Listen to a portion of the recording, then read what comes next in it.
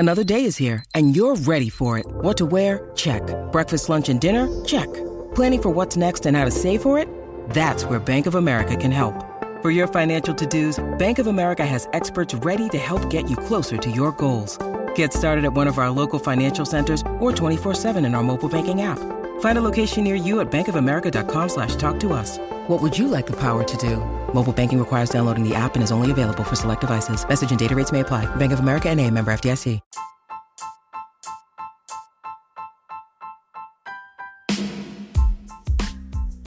Hey there, welcome to The Tint. I'm your host, Scott Fellman, and it's time for another foray into the world of aquariums from a slightly different perspective.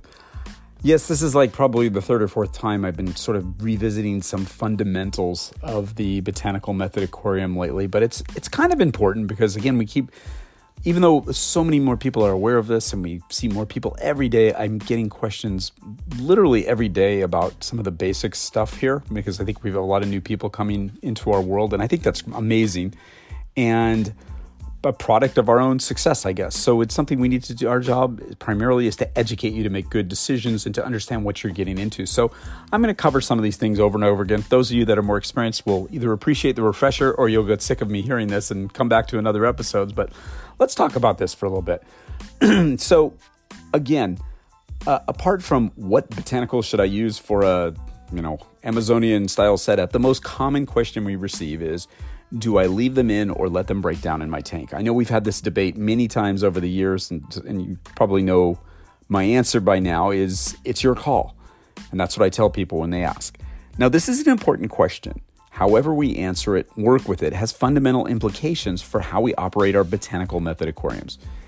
It's as much about your aesthetic preference as it is to the long-term health of the aquarium. It's a decision that each of us makes based on our tastes, our management style, and how much of a mental shift we've made into accepting the transient nature of a botanical method aquarium and its function. There really is no right or wrong answer here. It's all about how much you enjoy what happens in nature versus what you can control in your tank. That's an important distinction. I tend to favor nature, but that's just me. I like the idea of leaving materials in my aquarium until they completely break down. Long ago, I made that mental shift to a philosophy which says, hey, it's okay to have some decomposing stuff and biofilms and detritus in your tank. It's not only natural looking, but it does some natural functions. Now, the caveat here is that I don't just give myself permission to neglect tanks and to avoid basic husbandry.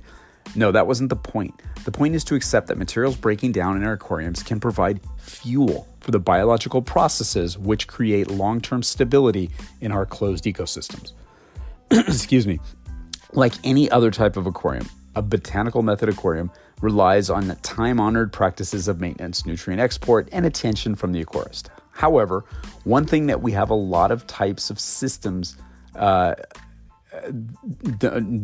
don't is an abundance of potential food sources for a myriad of organisms which reside in our tank. We're very much creating a little microcosm, a little ecology, and it needs to respect the checks and balances which nature imposes upon it.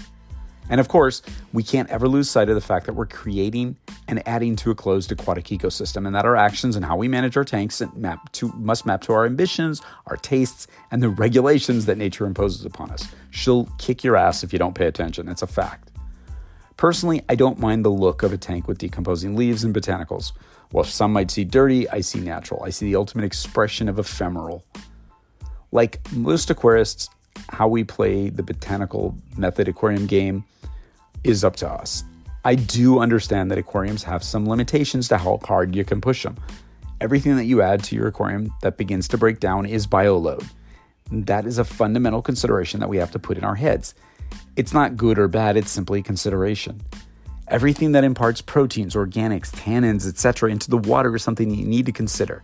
However, it's always been my personal experience and opinion that in an otherwise well-managed aquarium with regular attention to husbandry, stocking, and maintenance, the burden, and I said that in air quotes, of botanicals in your water is surprisingly insignificant. And these systems, they're remarkably stable once they're established.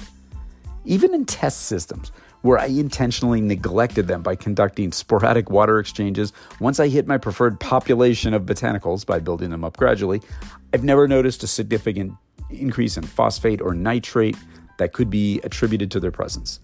These biological yardsticks for water quality are pretty significant in my humble opinion. It's also important to consider that the breakdown of botanical materials, if left in your system, can be utilized by animals and even plants. Yep, this is particularly important in the context of a planted botanical method aquarium, isn't it? Allowing plants, fishes, shrimp, and bacteria the chance to utilize the decomposing botanicals in their life cycle is an important part of the game, in my opinion. Being overly fastidious about siphoning out every speck of dirt or botanical material as it breaks down is overkill, in my opinion, and it can be just as detrimental as overdoing things.